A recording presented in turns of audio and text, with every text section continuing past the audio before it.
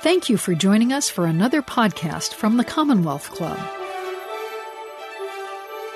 Hello and good morning. My name is Teresa Alvarado, and I'm the Chief of Local Impact at SPUR, the San Francisco Bay Area Planning and Urban Research Association. SPUR is a 110-year-old urban policy organization with offices in San Francisco, San Jose, and Oakland. We promote good planning and good government throughout the Bay Area. I'm also a member of the Silicon Valley Pandemic Recovery Roundtable, which includes 58 cross-sector leaders from Santa Clara and San Mateo County, and I co-chair its Inclusive Recovery Subcommittee. You can find information about this committee at siliconvalleystrong.org/roundtable. I'm joining you this morning from my home in San Jose, California, the place of origin and still the home of the Muwekma Ohlone people.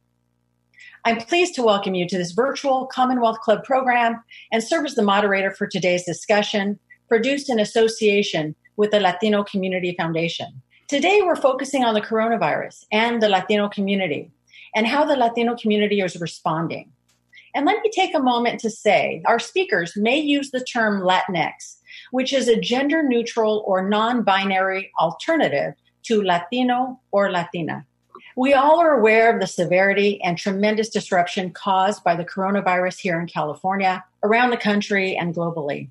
But a less often told story is just how disproportionately Latinos have been impacted by the coronavirus, whether it be in number of cases, number of hospitalizations, and sadly, the number of deaths. The numbers are staggering. Latinos make up 34% of cases nationwide, a much higher proportion than the group's 18% share of the population. Latinos aged 35 to 44 have a coronavirus mortality rate nearly 8 times higher than white people in that age group. The inequity persists with Latinos aged 25 to 34 and those 45 to 54 who have a coronavirus mortality rate of at least 5 times higher than Caucasians, according to a new Harvard analysis of data. Here in the Bay Area, a UCSF study in the Mission District in early May was among the first to identify that the coronavirus was severely impacting the Latino community. In that study, concentrated in an area of San Francisco's Mission District, about 2% of the population showed the presence of coronavirus. Of those 2%, more than 90% were Latino. And while Latinos made up about 35% of patients there before the pandemic, San Francisco General says they now make up over 80% of COVID-19 cases at the hospital. Some of the reasons for this? Latinos continue to work in essential services, live in overcrowded housing conditions, lack access to health care, and have underlying health conditions. Today's program will look at these issues from a local, state, and national perspective. I'm honored to be joined by a powerful group of Latinas on the front lines of these issues. Okay, on to the introductions. First, Jacqueline Martinez Garcel is the CEO of the Latino Community Foundation. Her incredible organization has taken a leading role in helping the Latino community throughout California address the COVID crisis. Through their Love Not Fear Fund, the Latino Community Foundation has raised millions of dollars for Latino-led organizations serving California's most vulnerable communities. And I will turn to Jacqueline shortly for more on this. Also joining us is Crisantema Gallardo, the director of 99 Roots, a youth organizing project that builds leadership pathways and safe growth spaces for young people in the small towns that surround Route 99 in the Central Valley. And finally, Miriam Yupanqui is executive director of Nuestra Casa. Her organization serves Latino families in East Palo Alto on a range of critical issues, including housing. Both 99 Roots and Nuestra Casa work closely with the Latino Community Foundation, or LCF, and I'd like to introduce Jacqueline to frame some of the big issues for us today, discuss what LCF is responding to or how they're responding to the pandemic, and the critical role of Latino-led nonprofits in building resilient communities at this very difficult time. Jacqueline? Thank you, Teresa. Thank you for already framing this conversation so well. And it's an honor to be on this panel with Miriam and Christy, as we lovely know her, someone that we just honor right now just for the incredible work that both of these women have been doing to support our families in the Central Valley and in East Palo Alto. You've already brought up some of the key data at the national level, and here in California, it's no different. Latinos make up 39% of the population population, yet we make up over 56% of COVID positive cases. Right now, we want to talk about this issue, but we also want to talk about the strength of our communities.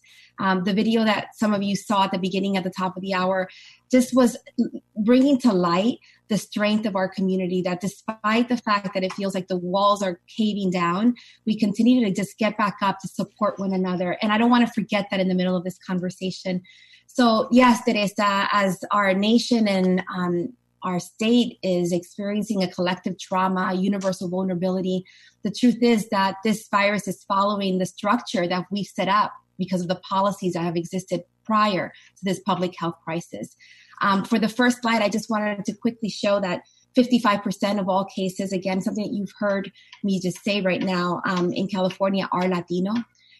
What's sad about this number is that 74% of the people between the ages of 35 and 49 who have died from COVID are Latinos. So yes, the prevalence is higher, but what's more telling of the inequities that have persisted and existed prior to this public health crisis is the fact that people are dying at a faster rate. They're also dying younger. For the next slide, you'll see some of the reasons that you've already mentioned, Teresa. The 4 major reasons that, for the next slide, 56% of all Latinos are uninsured. That actually was a problem we were facing in California prior to this public health crisis. 1 out of 2 Latinos uninsured. Undocumented elderly folks are still not eligible for insurance. And Latinos make up the majority of our essential workforce. 90% of our farm workers who have not stopped working because we all need food on our tables are still in the field, and some of their employers are not protecting them, are not providing them with the protection that they need in order to get out there and work. 1 out of 5 Latinos is able to work from home. That leaves 4 out of 5 Latinos needing to get out of their house in order to actually make money to bring it back home to feed their families. And what that data is not showing you right now is that those that are working outside their homes are still making minimum wage. And if one person gets ill in that household, the ability to pay rent or food gets it's devastating for a family. And so while the unemployment rates are high, 18% among the highest of all those that are unemployed right now, though what's not presented in this photo is those that are employed are making the least amount of money. And when one person loses that paycheck, it devastates the community. So for this conversation today, we're talking not just about the public health crisis, but the economic crisis that's hitting Latino families so hard. And thinking about this, not just in the immediate problem, but the long-term effect that this is going to have for our young people and the youth that are impacted right now by these unemployment rates. So Teresa, thank you for allowing me to open up this conversation. And most importantly, I want to remind our audience as they're listening today to keep in mind that there is so much strength in our community right now, that what we need to do is invest in the leaders that you'll hear from today in order for them to be able to continue not just serving on the front line and addressing the crisis, but planning for the years ahead to recover and reimagine an economy that will not leave our families behind any longer. Very sobering and powerful data. Thank you, Jacqueline. And you're right, this is about building resilience. But let me touch on what you just were talking about. When it comes to economic impacts in California, COVID-related job losses have been particularly acute among people of color and undocumented workers. 20% of Latinos working in February had lost their jobs in April, and that rises to 24% for undocumented workers. And Latinas have been the most impacted group economically by the pandemic because they are disproportionately employed in industries that have been hit especially hard: tourism, hospitality and leisure, restaurants, in-home healthcare, childcare, and personal care services.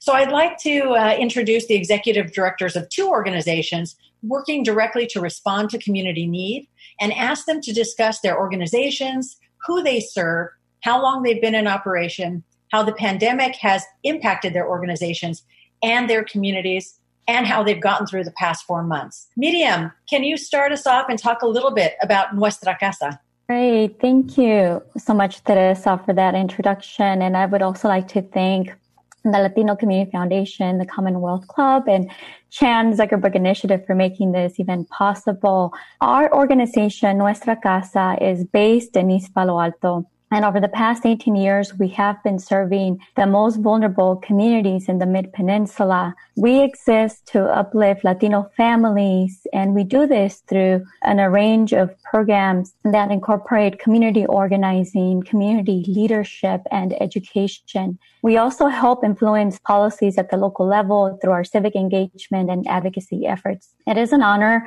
to lead an organization in the community where I grew up and represent individuals whose backgrounds are reflective of mine. When I think about COVID-19 and the impact that it's had on my organization and the community, I really think about the issues that were already confronting the community before the pandemic. And these have to do with economic sustainability, food security, and access to healthcare. At Nuestra Casa, when it comes to our work, we continue to stay focused on our mission. Our strategies have shifted. Now we have shifted those strategies to a remote base or a virtual base, but the mission is focused.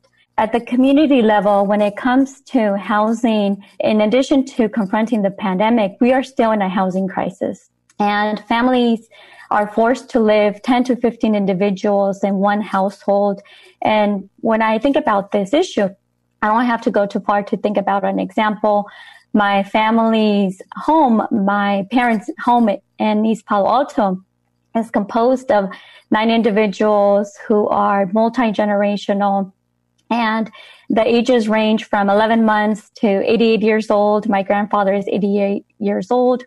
And all of the adults in my parents' house work in the service industry. And for this reason, they are more at risk for contracting the virus because they have to leave their home and the fact that they're not able to social distance at the way that they would like. When I think about economic sustainability at the community level, many of our community members work in the service industry and lost their jobs when the pandemic hit.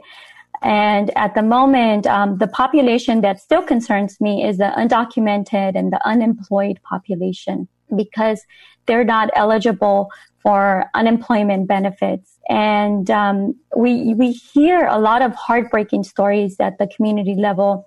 There are local funds that are supporting undocumented individuals during this crisis, but you also hear desperation stories of individuals calling these local agencies 100 times a day to be able to reach a person who's able to help them navigate the application process or check on the application process. However, I do have to say that at the moment, the San Mateo County is partnering with other local foundations to specifically support the undocumented population. Nuestra Casa will take a key role in identifying families in need. So thank you so much. Thank you, Miriam. Crisantema, please tell us a little bit about 99 Roots and what is the experience that you're seeing in the Central Valley. Thank you, Teresa. Hi, everyone. Again, Crisantema Gallardo, Christy, 99 Roots Director. We're the Central Valley program of Power California. 99 Roots is a youth-led movement that's growing across the Central Valley. Although our home, the Central Valley, is often generalized as farmland, oil fields, and a corridor of prisons, we know that youth and their families are living here, and we're also part of California.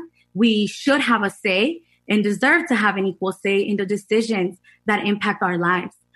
Black and brown youth are organizing and expanding our democracy to protect our rights to clean air, clean water, a free existence, and the right to live with dignity. Right now, we know that another Central Valley is and must be possible. And this is why we exist as 99 Roots. Youth leaders are reconnecting with their cultures to bring about healing. They're mobilizing to influence and expand the electorate in the region. And we're building power to make change. We envision a Central Valley and are organizing to make it happen. A Central Valley that is thriving, where everyone is cared for and are free to be themselves. We're right now in this moment really just seeing the magnitude of how the inequities of these systems have always caused Black and brown communities to live without enough resources to have basic rights met.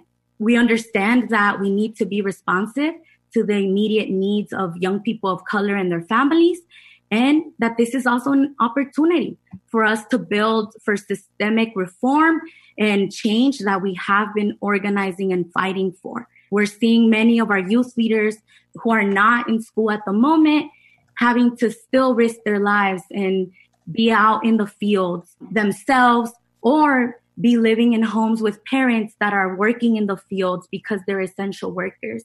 COVID-19 has just amplified the injustices that we've experienced in our region, having less resources to receive services in rural communities that don't have access to hospitals or transportation.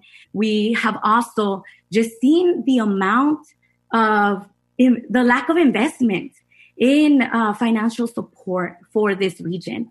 And so we know that in moments of crisis, people depend on our government more than ever before. But realistically, it's community that is taking care of one another. And we're seeing that in this region. So I'll be able to talk about later on just the efforts that we've done to ensure that we're taken care of. Thank you so much. What a great representation of our nonprofit leaders in the state. Jacqueline, is this what you're hearing more broadly outside of these two organizations? Yeah, it's exactly what Christy and Miriam pointed to. At Christy's last point is so important, is that the nonprofits that have been anchor institutions in their communities, despite the underinvestment, continue to be the go-to place for families. They're trusted sources of information. They're trusted sources to help families navigate. Even when the governor made available some funds for undocumented workers, it was these organizations that helped families even begin to understand how to apply for it and get those funds. But one of the things that I want to come back to that both Christy and Miriam pointed to is the fact that, again, we're dealing with inequities that were there prior to the pandemic. I'm going to keep repeating that again, because as we think about what we're learning right now, what is being exposed right now, what's being amplified right now, our responsibility as a state, both the public and the private and the community sector, is to address those underlying problems, because this won't be the last public health crisis that we face. It won't be the last climate-induced crisis that we face. And so if we continue to underinvest in communities like Merced and Fresno and Bakersfield, like East Palo Alto, in a state that boasts to be the 5th largest economy in the world, we will continue to see people die at rates that are unexplainable and unexcusable. And we need to hold ourselves accountable, our public and private sector, to do something about this. So yes, to your question, Teresa, in Salinas, the LA Times shined the light in the life of our farm workers that are picking our strawberries, the ones that we're enjoying during this season right now. Families that live, about 11 people in one apartment, because it's $1,000 or more to pay for rent. And if you're making less than that, how can you afford to live in a place on your own with your own family? So when we think about the crowding of spaces, it's disheartening to hear people put blame on the families when in fact we live right now in a state and in a country where the minimum wage doesn't even begin to cover living expenses, where making a minimum wage doesn't even allow you to pay a rent, let alone, when we tell people like shelter in place, like how are we to assume they have a safe place to shelter in place when we were really dealing with the affordable housing problem at the rate and the urgency that we needed to prior to this problem? Absolutely. And that really leads me to a really snapshot of Silicon Valley. We all know that many low-income people in Silicon Valley were already working 2 to 3 jobs. And with the very sudden shutdown, people were immediately affected. On March 23rd, the Santa Clara County Homelessness Prevention System announced the launch of a COVID-19 financial assistance program as part of Silicon Valley Strong, a series of funds hosted by the Silicon Valley Community Foundation. Thanks to public-private partnership between a coalition of nonprofits like the ones these ladies represent, tech companies, the Silicon Valley Community Foundation, Mayor Liccardo and the City of San Jose, and Supervisor Chavez and the County of Santa Clara. The fund was launched with $10 million to provide people with direct financial assistance. But in 3 days, that money was depleted, distributed to over 4,000 low-income households. And this represents just a fraction of the need. In fact, the interest list for that fund has grown to 14,000 households. And the reality is, as you said, Jacqueline, low-income households that were severely rent burdened before the pandemic hit are now struggling to survive. And the suffering is even worse for those who are not eligible to receive unemployment benefits and other forms of assistance. And we mentioned the Disaster Relief Assistance Fund created by Governor Newsom. It is the first state in the nation, we're the first state in the nation to provide assistance to undocumented workers who make up 10% of California's labor force. The public-private fund was established with $75 million from the state and is raising $50 million from foundations and individuals. And the fund is accepting donations from the general public. If someone is interested in contributing, they can go to immigrantfundca.org. So Miriam, what are the most critical needs you're seeing looking forward? When I think about the months to come and maybe possibly years, I continue to go back to the challenges that were confronting our communities before the pandemic, as Jacqueline mentioned, economic sustainability, food security, access to stable housing. And I really think about what Nuestra Casa is doing to mitigate some of these challenges. When it comes to the food security piece, Nuestra Casa is running a successful food distribution program, and we have seen that the pandemic has tripled. The demand for this program has tripled since the pandemic happened. But we are doing much more than distributing fresh food items to individuals. We are building a community. We are building a community of individuals who trust us, and we're using this to disseminate key information pertaining to the census, immigrant benefits, and soon voter engagement. In the housing space, Nuestra Casa will soon work in an anti-displacement project in partnership with the city of East Palo Alto to protect tenants and ensure that residents continue to call East Palo Alto at home. And when I think about the economic sustainability piece, I really am eager to support our promotoras, who are our community outreach workers in the front lines. And we're really interested in creating a sustainability path for them. And for this reason, we are launching a women's business incubator program. And at the moment, we need $50,000 to jumpstart the planning for this program. So I'm very excited for the future and the coming opportunities for our community members. Fantastic. Thank you, Miriam. Crisantema, what are the youth that you're working with saying about themselves, about their futures and their families? You know, again, I want to reiterate what my compañeras have shared. COVID-19 is amplifying the racial and economic injustices that have disproportionately impacted young people of color and their families. These young people that I work with, they are the essential workers that are restocking our shelves at local grocery stores, preparing everyone's food at restaurants, in fast food drive-thrus, and they're picking the food in the fields. They're young people that are saying, we are not getting emergency pay. We are not getting protective equipment at work. What do we do to organize and unite to shift this injustice that we've been experiencing? We definitely know that housing is going to be at the forefront. Many of our families are already impacted by the lack of affordable housing in rural communities. And in this moment, they're having to make tough decisions on whether to quit their jobs or risk their lives. And many of them are having to be at the front lines and work just to pay bills. So young people are being fearless and bold. I want to name that part of the needs that are coming up or the demands that young people are standing for are, yes, shifted because of COVID-19 and also just really influenced by the movement for Black lives. We're seeing youth at the forefront saying enough is enough. We're tired of just surviving. We are dreaming and know that we are worthy of communities where housing is going to be viewed as a right for everyone. Youth are saying we should become house owners. How do we undertake collective home ownership and talk about the redistribution of wealth and ensure that our government is also defunding law enforcement and police and investing that into our making affordable housing and passing zoning ordinances that are actually going to benefit farm workers and undocumented folks?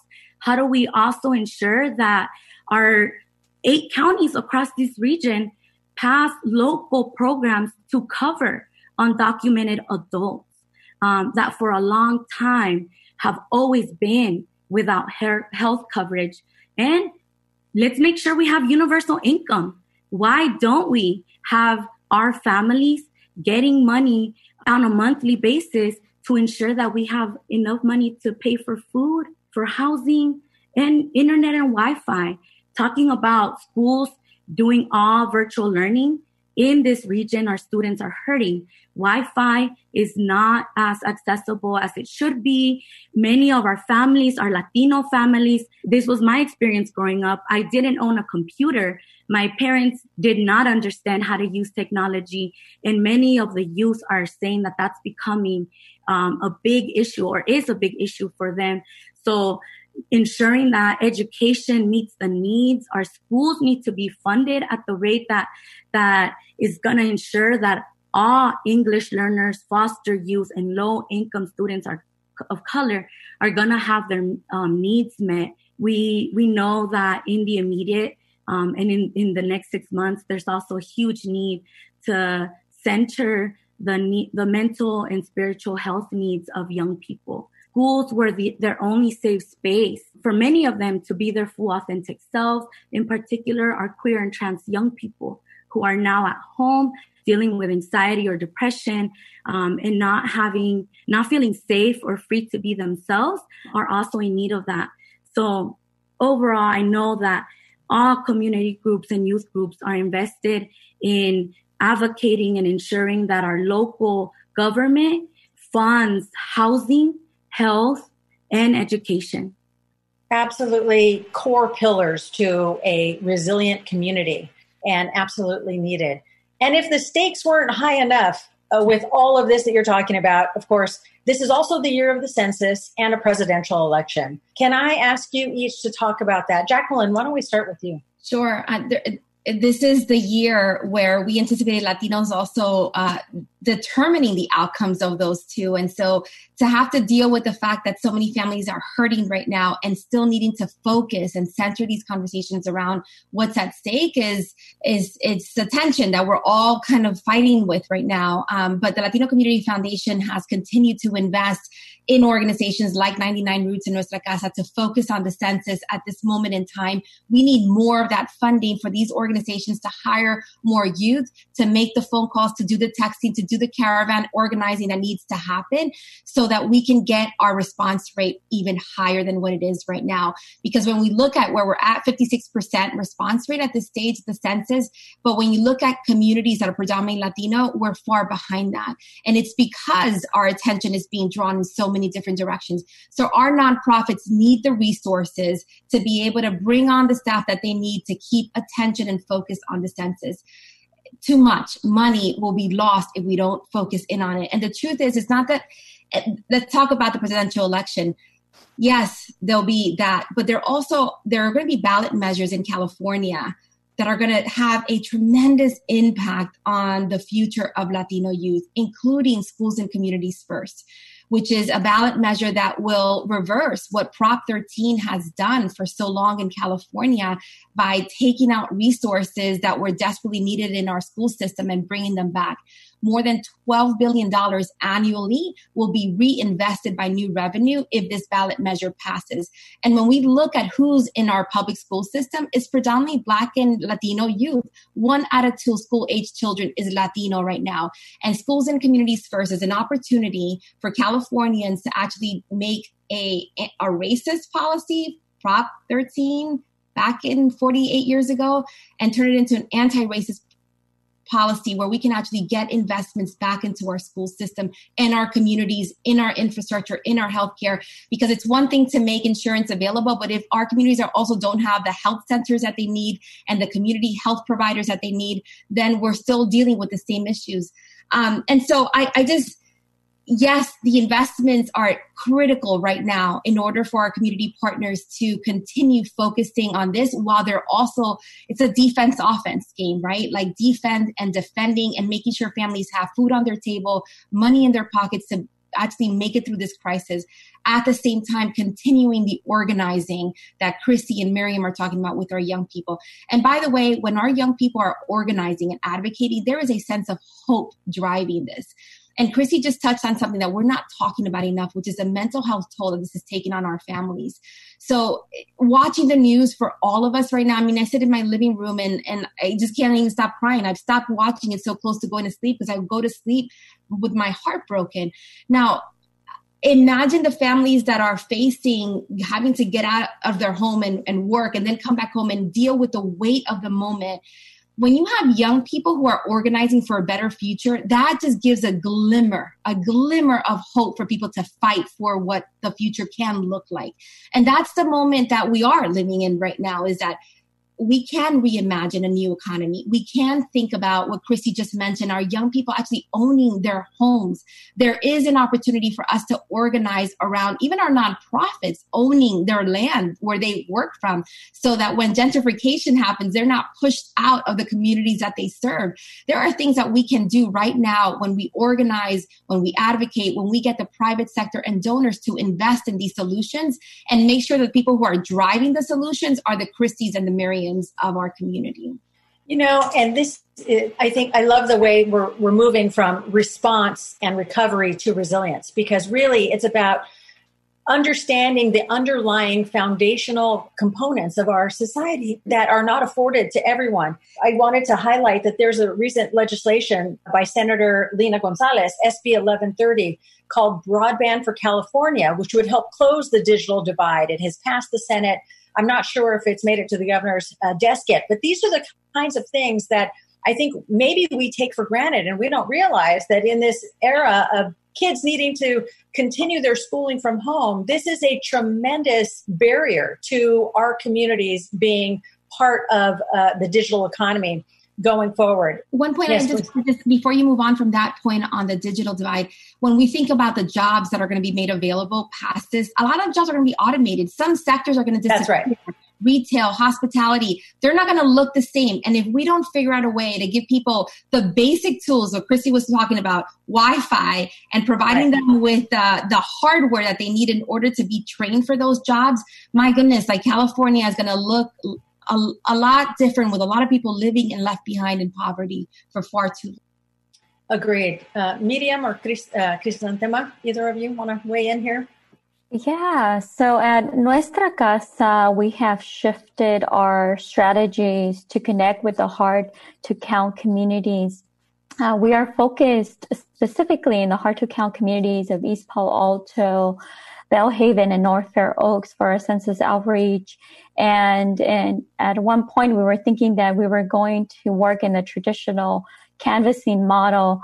However, now we're doing a lot of that outreach digitally through Facebook Live events and raffles. And as you saw earlier in our video, through caravans in our community to continue to spread awareness and pass the word. We're using the food distribution program as a source for us to continue to connect with community members and help them with the technical challenges in completing the census form. So very excited to continue this work. And as we continue to the presidential election, Nuestra Casa will also be helping community members with voter registration and disseminating information. Thank you. Crisantema? I echo just the importance of making sure that we get our families to complete the census and then also come out and vote. In 99 Roots, we do year-round grassroots organizing and electoral organizing. So in the 2018 primaries, we were able to text thousands of voters. It was more than 10,000 young voters of color that we reached out via text. And so in this moment, we too had plans to go out in our neighborhoods and build one-on-one relationships to hear from folks. And we're still doing that, but now it's about experimenting and doing it digitally.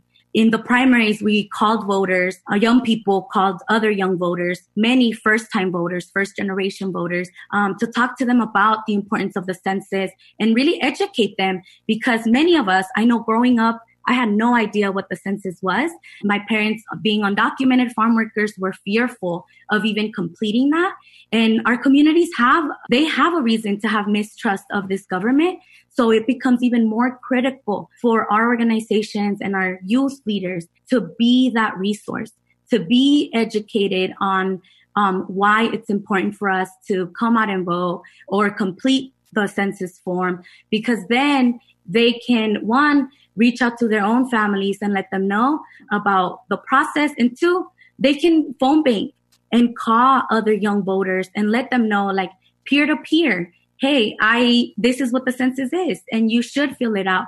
So I mentioned earlier that in the primaries, we did phone banking to talk and educate young voters about the census. Right now, we're actually running a summer program where we're calling youth leaders are out of their houses, using technology, placing calls to young voters, to those same young voters we talked to earlier this year, to remind them about the census and to also talk to them about the very important ballot measures that are going to be coming up in November. The importance of funding our schools and communities fully, the importance of also engaging in local action. And that's something that we've seen. Social media is critical. How do we build content and resources for young people to know where they can access immediate resources from financial help? This is how you can email your school board and let them know that you want them to fund mental health services, right? And so in 99 Roots, we're invested in continuing to do that, to give young people, educate young people online through phone banking, through texting, and to also bring in new movement leaders. And this is where our Each One Teach One summer academies are really playing that role. We, through Zoom, through virtual platforms, are still politicizing young people and having them hold conversations about what is the strategy for us to not just react, but also continue to build towards our liberation, towards a community where schools are fully funded and are the heart of community, because we win wellness centers where undocumented adults can show up to our school and get that service that they need to ensure that they're healthy. Incredible work.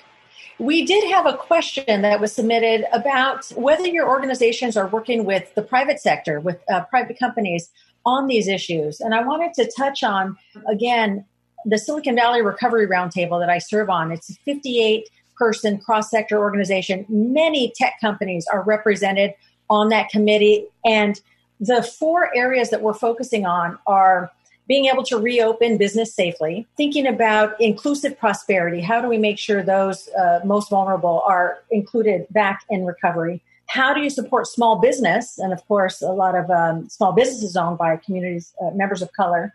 And then what are the transformational components to a new normal, to a new economy that is more inclusive? And I have been so impressed by the commitment of every member of that task force, private sector, public sector, nonprofit, toward those issues and really an inclusive approach. I think people are really recognizing the depth of inequity in our region and in our state. I'd like to hear what you're experiencing and if you are working with companies. And Jacqueline, let's start with you. So there are some of the micro examples that I want to give right now. So when this started, the shelter-in-place mandate happened. Dropbox was a company that we had good relationships with. And knowing that some of our nonprofits didn't have enough laptops to send their staff home to continue working from home was like the number one priority that we had to figure out how to address. because our nonprofits are worrying about census, because they're the go-to place for information and for financial resources, we needed to make sure that some of our nonprofits who didn't have those hardware had it. So Dropbox sent us over 40 laptops that we were able to ship out in less than 5 days to nonprofits in the Inland Empire and Central Valley. That was critical just to keep them working and moving forward. But we need deeper partnerships. We need for our tech companies, for example, to also think about the platforms that they can make available for our young people to do the outreach that Christy is referring to. How do we make those resources available? How do we make them also, how do we bring in young people to be trained on the back end to also be employed by those companies? There are sectors that are disappearing, but then there are sectors who are surging in employment because the need is up. So what are these companies doing in order to make those job opportunities accessible to our youth? Because before this pandemic, less than 3% of Latinos are employed in the tech sector. So we need them to really think about the future of hiring and how are we letting go of some of the barriers and roadblocks that we've placed in the way that doesn't account for the lived experience that our young people bring to the table when they are employed. When they can use their experiences of living in Fresno to the applications of technology in a real way. So I'm imploring our viewers right now to think about that, because if the retail sector and hospitality and service industries are the ones that are being devastated right now by unemployment rates, and that's where the majority of Latinos are employed, how are we going to quickly make sure that Latinos are employed in the industries where the jobs are surging and soaring? That's one. Right. And number two, when I think about our agricultural companies, why aren't we thinking about paying our farm workers with stocks or with opportunities to even own land? There's nothing wrong with thinking about ways where it's not just about minimum wage or the basics, but going beyond charity, going beyond the philanthropic work that they do with One Arm, and thinking about how do we reimburse and pay our workers in a way that's giving them an opportunity to build wealth. I'm tired of building the floor of just minimum wage requirements. How about ways where we can get farm workers to own land, to own their places, to begin to build generational wealth? It's time for us to think about these solutions, because the problems that we are facing right now have been made worse because what was working before was not working for our families, and we have to reimagine a new future. Miriam, are you working with companies in East Palo Alto to invest in the community? When I really think about the future ahead, I really feel that it's important to work across with the corporate, the government, and the nonprofit sectors to create the new economy we want. At the moment, the fact that we are in Silicon Valley, we are in a position of power. But unfortunately, those relationships with the tech sector have been limited, not because we don't want to, but because those opportunities have not become available to Nuestra Casa. I do have to say that at the local level, Facebook is supporting our census efforts. And that's very exciting. And I hope that once we launch our Women's Business Incubator program, it will open more opportunities for our organizations to build opportunities for community members and continue to build those much needed partnerships. This is a great question. I know that there's individuals within the business community that have really stepped up in this moment. And as individuals, have been funding our Central Valley Mutual Aid efforts to help, our low-income, undocumented immigrant community with financial resources. Something that does come up is the need for small business folks or those individuals that are helping to organize their peers, to talk to them about the importance of also showing up to governance meetings when city council meets and community is talking about rent freeze. Rent freeze includes our small business owners who are struggling to pay rent. And so I would love to see that conversation happen in this region. Agribusiness, big ag. I just want to reiterate what Jacqueline so beautifully said. We need our farm workers to own land. to work the land that they own, to be able to have some wealth. And I want to ask if anyone knows any ag business that is a model to, or even open to engaging with community to discuss what land ownership would look like, or what going beyond minimum wage for our farm workers would be. Connect us. We dream of a world where big ag is no longer getting breaks from even having to pay for water, but instead is able to say, let's give that free water, drinking water, to young people and their families in the Central Valley who in this moment are struggling to even have access to safe water.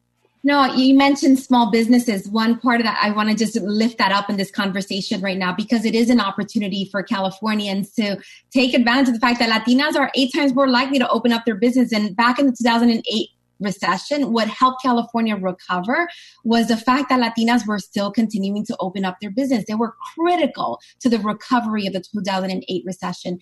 And so if we as Californians really want to fast forward this economic downturn that we're experiencing that may be getting worse the next couple of months, then we need to invest in Latina and Latino entrepreneurs. And when I use that word, I use it broadly to also talk about our street vendors in LA. Inclusive Action in LA is an organization that is actually investing capital for these street vendors to think about their business model as a way to not just make immediate money, but to build, again, a business, to build their wealth. And we need to be creative about the creativity and ingenuity that comes from being an immigrant in this country, because people want to produce a dignified way of making a living. Creating a paycheck is something that immigrants all dream of, right? And so whether it's making tamales to sell them in order to feed my family, that's an entrepreneur. Why don't we invest in them the way the 1987 movie Baby Boomers, where the woman was making applesauce in her house? I keep using that experience because as an American dream, it's like we want to invest in the ingenuity of our people, where immigrants are among the most creative and thoughtful. And you keep using the word resilience with Teresa, which is important. We know how to get back up on our feet. Resilience is something that I wish wouldn't be tested so much in our communities, but it is. We know how to get back up. So let's invest in that, because when we invest in that, we invest in the recovery of a California that's really prosperous and inclusive.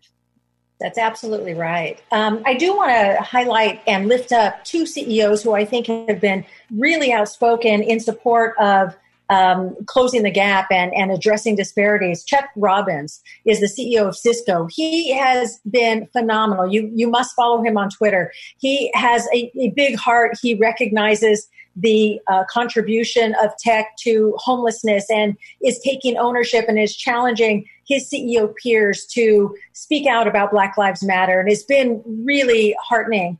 The other is Mark Benioff from Salesforce, who also has really taken it as a personal mission to address homelessness in the Bay Area. And so I think they are serving as role models for other CEOs to recognize we are one region, one community, one state, and we are part of an ecosystem. And if we have people, as you so eloquently say, Jacqueline, who are just looked at as part of the service economy and not building community wealth and community assets, personal assets, then this is just going to be one in a many long line, including climate change and water quality was a tremendous issue during the drought and still has not been resolved for several small communities in the Central Valley. These are continuing issues of basic foundational services and human rights that we want to make sure everyone in California is afforded. Any final thoughts or comments before we close? Miriam?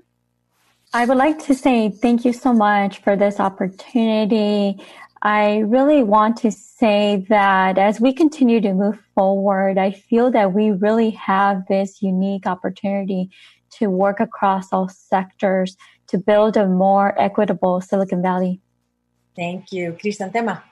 Yeah, I want to lift up the importance of continuing to invest and donate to groups like ours that are not just focused on meeting the immediate needs, but most importantly, centering the long-term strategies that Black and Brown communities have been fighting towards.